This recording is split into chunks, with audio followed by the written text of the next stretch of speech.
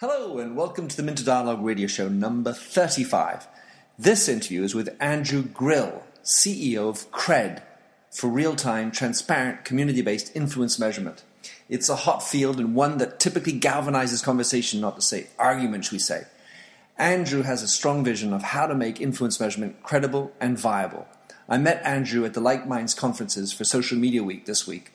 We recorded this one on the fly. I think you will find it very stimulating. So let's cut to the interview.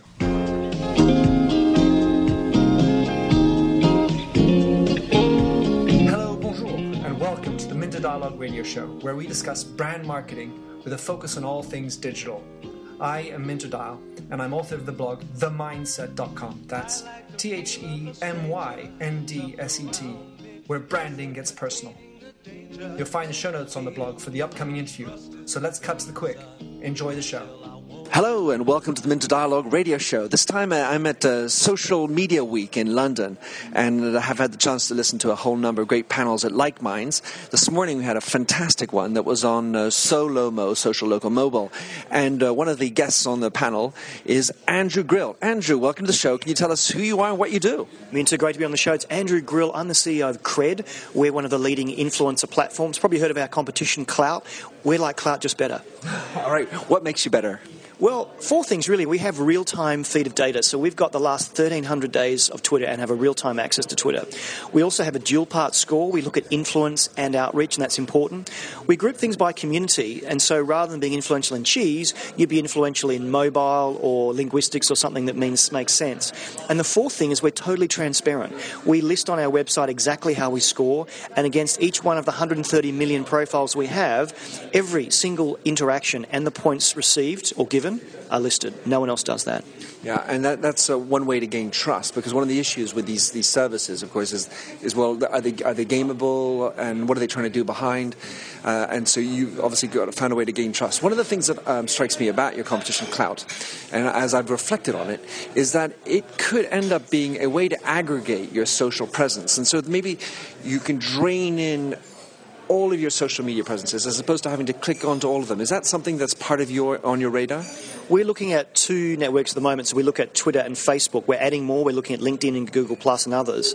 I think whatever you do, whatever you suck into your profile, you've got to know what's happening to it, what people are using it for. So the transparency issue comes again as to what is Kred doing with my data? Can I see what they're doing with it? And to your point about being able to game a system, you can game any system. You can game Clout, Kred, you can game Life. The difference with Kred is you can see it being gamed. And so if I see someone actively trying to get lots and lots of points and being influential when they're not really playing by the rules, I'd never give that person's name to a client as a candidate to do some outreach and give them a product. Right, as part of a spotted influencer, but you have it's a human way, or is it a electronic way that you how to manage that? We look at it both ways. It's very easy to see who's gaming the system, and then you would then physically look at that person, do some checking. So, but the point is, because it's real time and transparent, you can see it happening. Recently, Twitter closed down their API, or at least made it much harder to use. How has that influenced you, and how do you manage that? Twitter's looked at a quadrant of 4 areas that they want to really work in. The top right, if I remember the quadrant properly, is clients. We're not a Twitter client, so we don't see we'll be impacted there. And Twitter, quite rightly, want the Twitter experience of being able to push promoted tweets and ads onto that, and that's perfectly fine. The other 3 areas are areas we shine. So we're looking at social CRM, doing a lot of work with companies like Salesforce around social CRM. Social analytics we've been doing for the last 5 years, and that will continue. And also social influence. So the 3 areas that Twitter want people to innovate, we're absolutely focused on. Very cool. All right, so can you tell us a little bit about the economic model behind Kred? Yeah, so there's a free model where you can go to Kred.com and look at your Kred score, look at your @name or your company's @name, look at hashtags.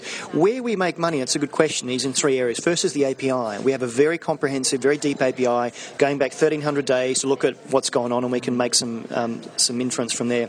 The second area is we'll run campaigns, and so a company will want to get their latest shoe into the hands of people that live in California, like travelling and are into sport. We can actually make micro communities and look at the influence we'll people in there.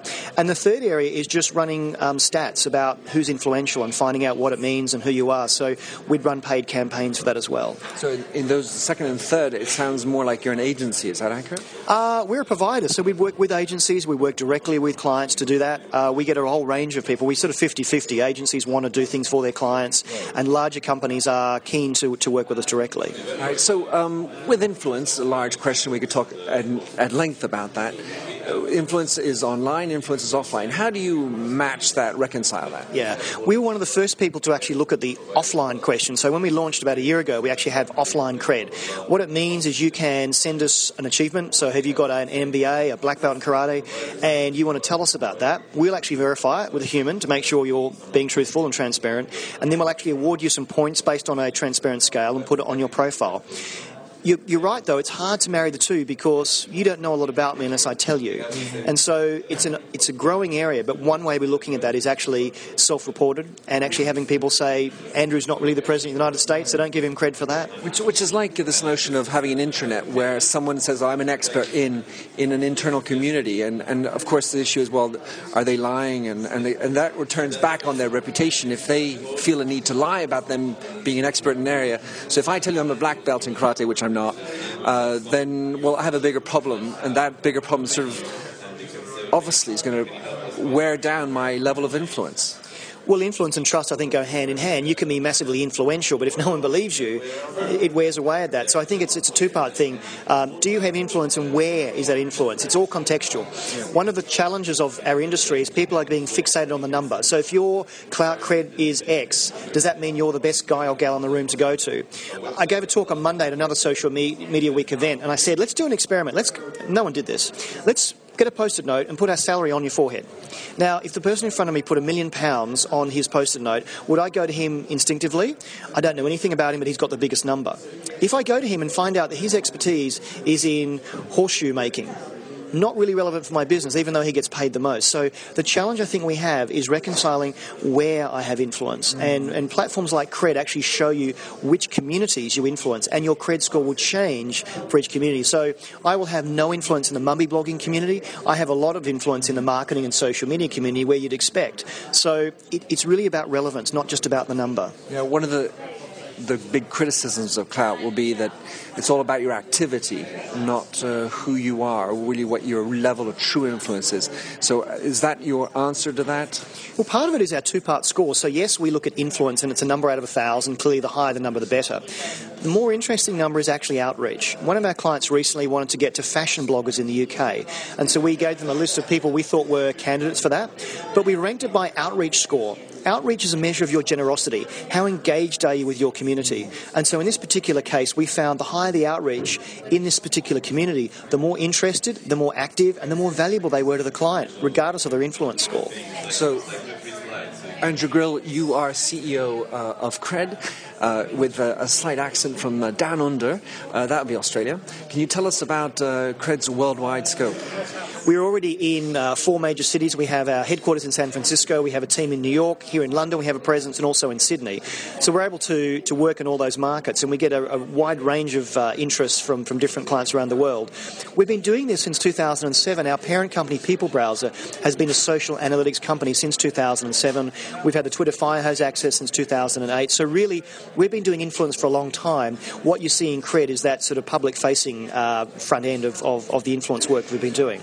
And so that's in terms of offices. And what about in terms of languages and that side of the internationalization? Language is an interesting question. So while we have French, German, Spanish and Italian speakers on staff, what we generally find works best is working with local agencies and local companies. Because we have the whole Twitter Firehose, we have every single tweet in every language. So if you want to do a German campaign, my German's pretty rubbish, but my colleagues in Germany could actually help us look at keywords and community. So we've actually done some campaigns in Latin America and some campaigns in Europe where they've had a language requirement, and where we've done that is use local people who really know the language and the context.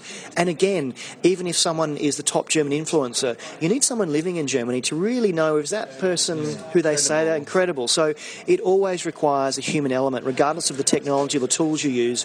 You need to know what you're talking about and have real relevance, insight in that community. I was just in Moscow, and I was actually in Korea a little while before, and each of these has very different languages, but also has very different ecosystems. I was wondering, from your perspective, being an analytics company at heart, do you have an idea that are there some countries that have a natural propensity to have stronger credibility?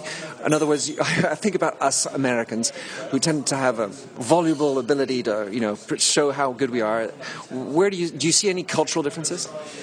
I'll answer that a different way. I think it comes down to the community. So regardless, I'm Australian living in London, so it's a bit hard to say, where my bread is buttered, as we say.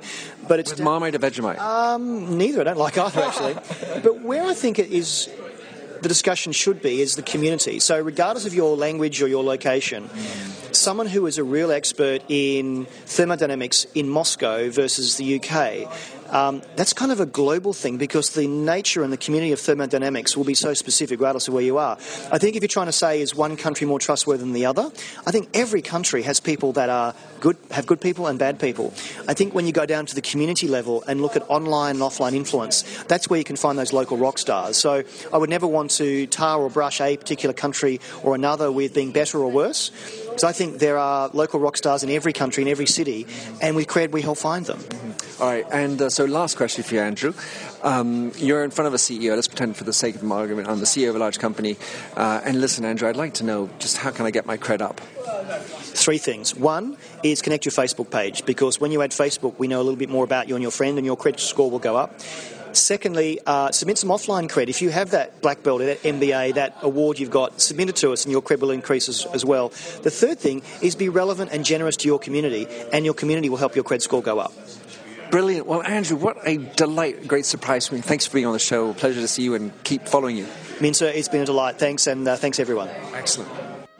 Thanks for having listened to this recording of the Minter Dialogue radio show. You'll find the show notes on themindset.com, TheMyndset, where you can also sign up for my weekly newsletter. If you like the show, please don't forget to click the handy Facebook like button or tweet it out. And if you speak French, you can find my other French language interviews on minterdial.fr.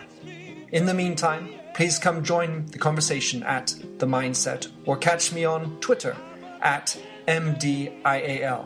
Happy trails.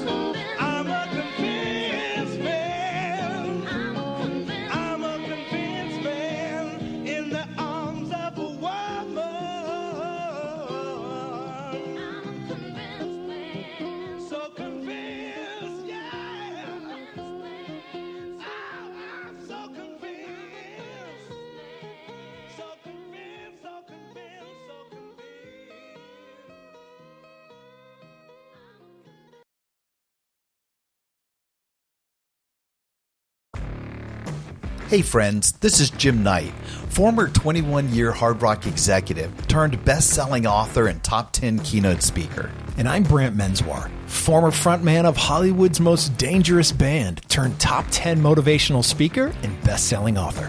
We host the how-to podcast Thoughts That Rock, where we talk to rock stars, athletes, CEOs, astronauts, and even next-door neighbors who share their expertise and opinions. Together, we tackle the most interesting and challenging topics of today. Whether you want to learn how to become more confident, how to deal with anxiety at work, or how to write a hit song, or use Brazilian Jiu-Jitsu in life, we've got hundreds of episodes to help amp up your life and move you forward. Subscribe to Thoughts That Rock wherever you listen to podcasts, and check out evergreenpodcast.com for more information.